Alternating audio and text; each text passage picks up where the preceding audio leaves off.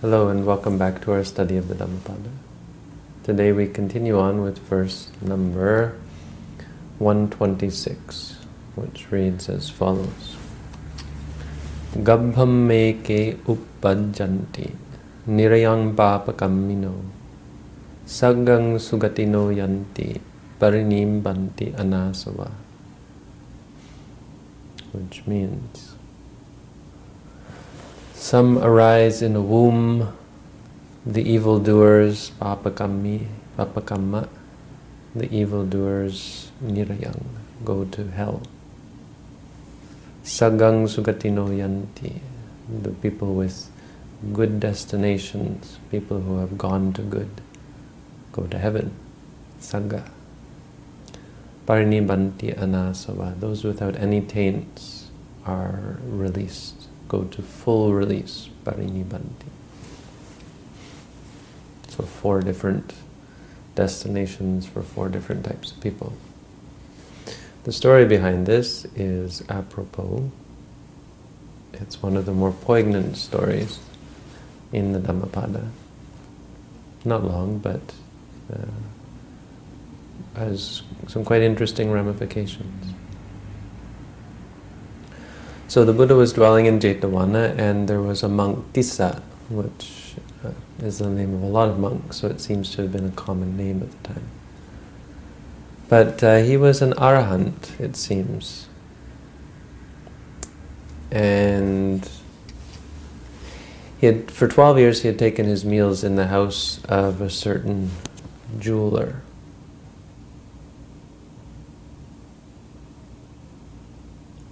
And they had treated him well, like mother and father, the text says. They were good people. They weren't enlightened people, but they were good people who were very kind and very devoted to him. But it so happened that one day that the king, King Pasenadi, had sent a jewel worth a lot of money to the jeweler, telling him it should be cut and set in somehow to do something with it, whatever they do with jewels, with precious stones. And when the messenger brought it, the jeweler was busy cutting up meat, and so his hands were covered in blood.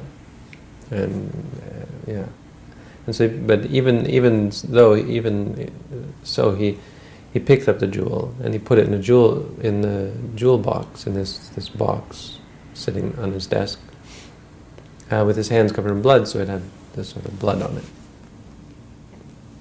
or at least it had the smell of blood on it. And so then the elder came in for alms, and the jeweler went into the back to prepare food for the monk.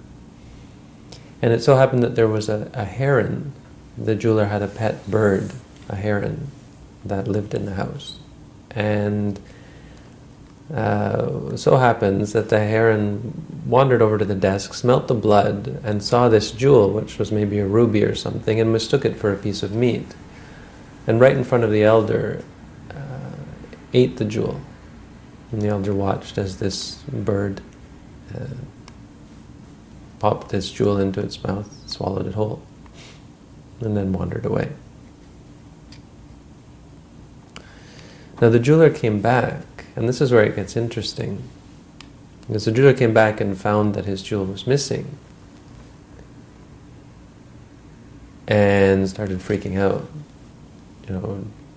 Looked at the elder, but didn't want to believe, of course, that the elder took it, and so he went to his wife and to his son and asked them, "Did you take this jewel?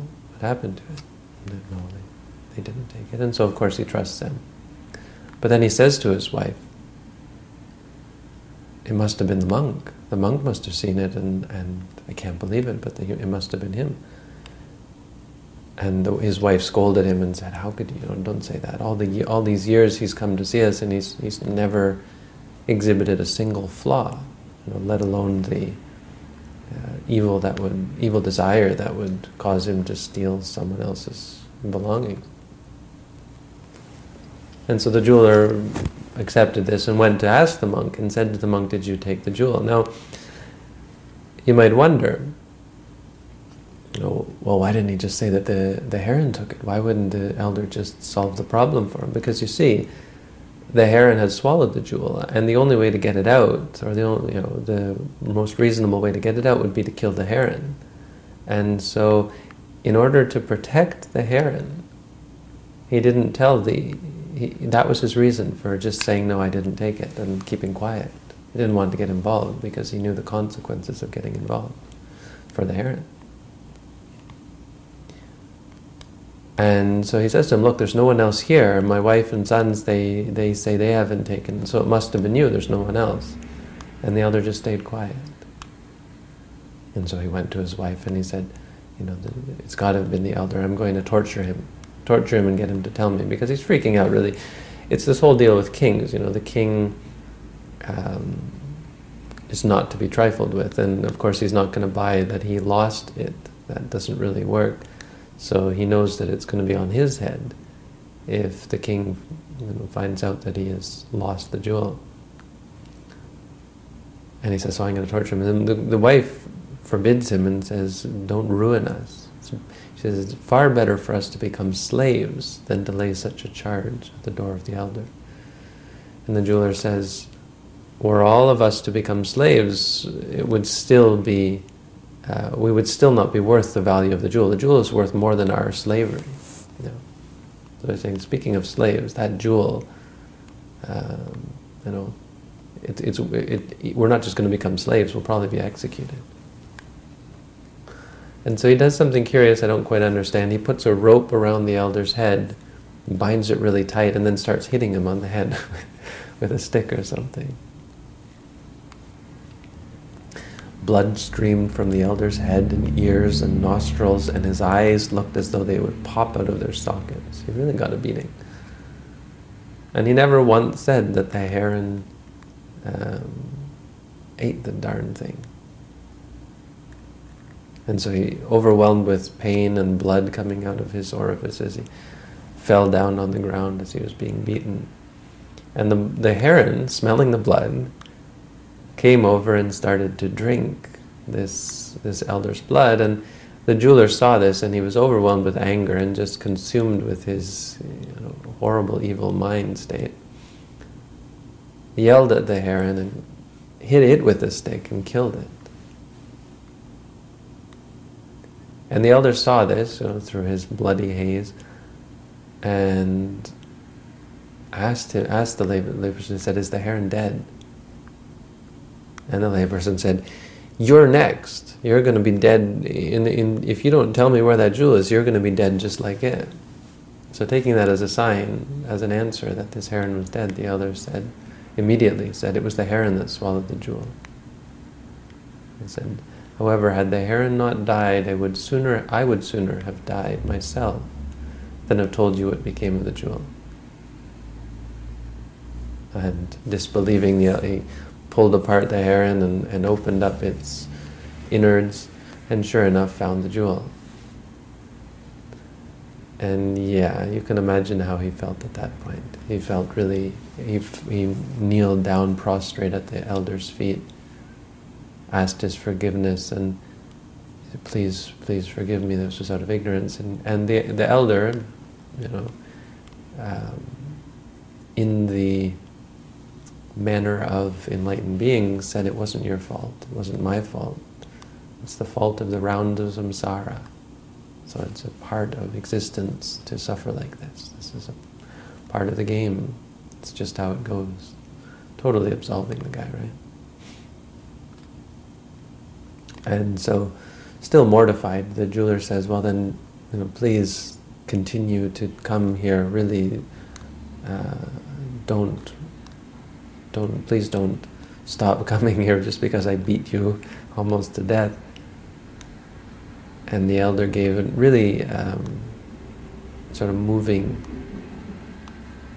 speech. He said, "It was because I came it's because of going into people's houses. Like, this is actually a thing. Some monks will not go into people's houses. They'll only take what's given at the door, because this sort of thing happens. You get in trouble when you go into people's houses. And the rules are really, monastic rules are really interesting, and you really start to get a feel for wanting to keep them for reasons like, not this, but this sort of thing that happens. You start to, being a monk is kind of like that. So anyway, he says, henceforth I shall never receive alms under anyone's house.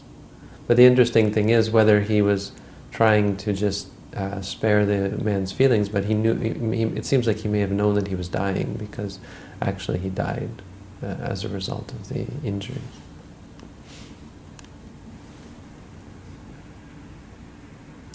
But before, so what he said is, he actually spoke a stanza that isn't part of the Dhammapada, but it's in the commentary. He said, "Food is cooked for the sage, a little here and a little there, in one house after another. I will journey about on my round for alms, a good stout leg is mine." Those are the last words, maybe, of the elder. Not long after he spoke them, he passed into Nibbana. The heron was born, if you're interested, as the story goes, was born in the mother's womb. The wife, as her son or daughter. The husband, when he passed away, was born in hell.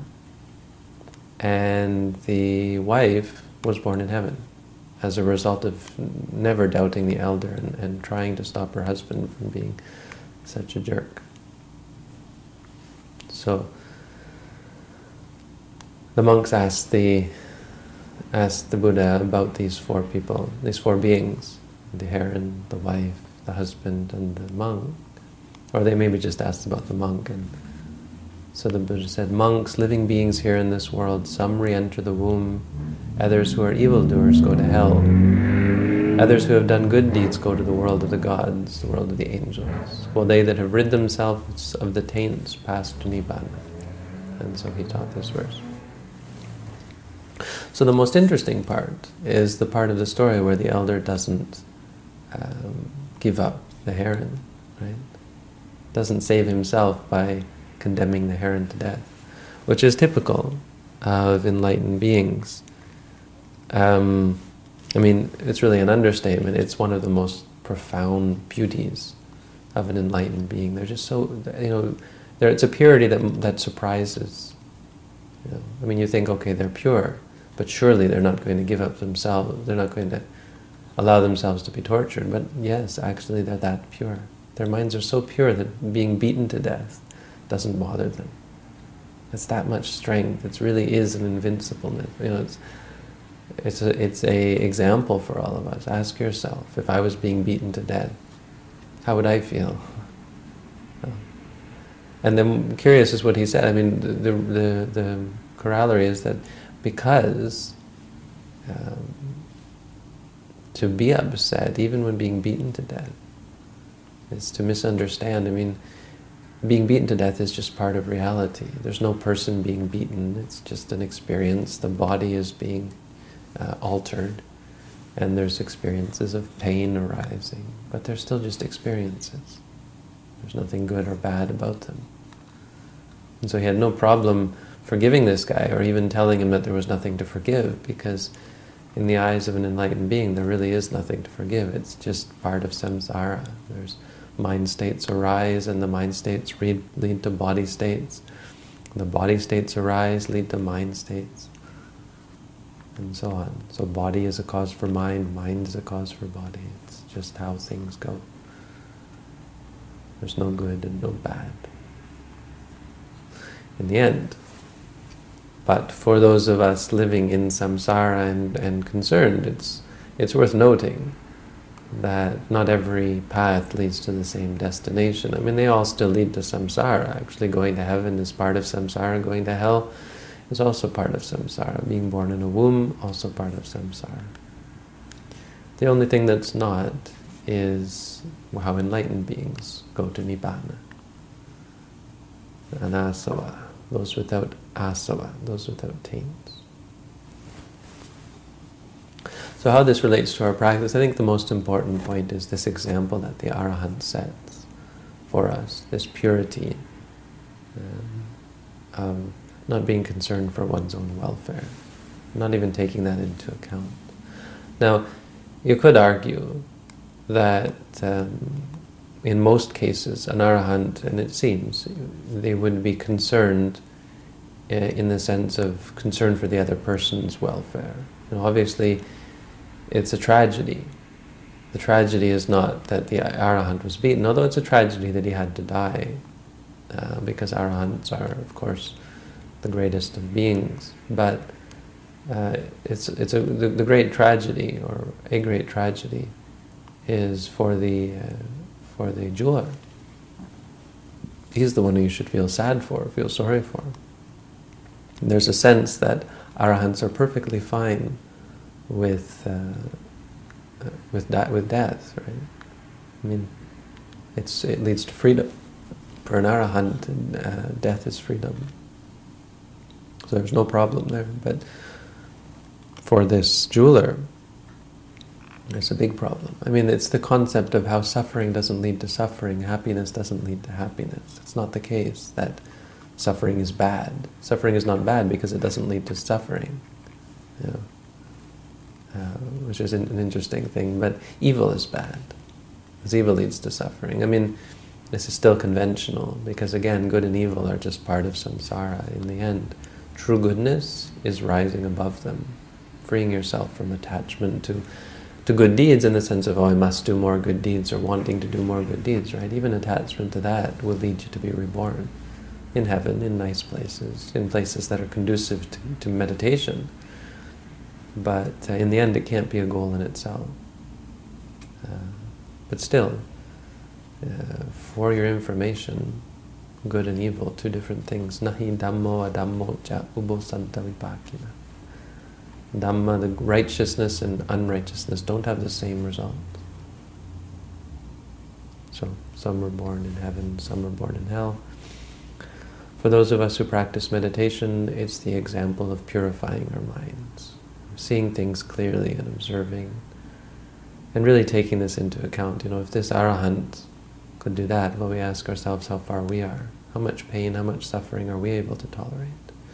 When do we start complaining? When do we start getting upset? How patient can we be?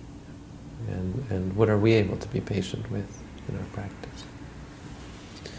So this kind of example, the Dhammapada is full of these kind of things that give us good examples in our practice, and so it's a good lesson for that reason. It's also a curious thing, because I think many people wouldn't have that sense of the sort of the conscientiousness of an enlightened being, to not betray someone else, to not save themselves at the expense of another. So, anyway, that's the Dhammapada for tonight. Thank you all for tuning in. Keep practicing. Be well.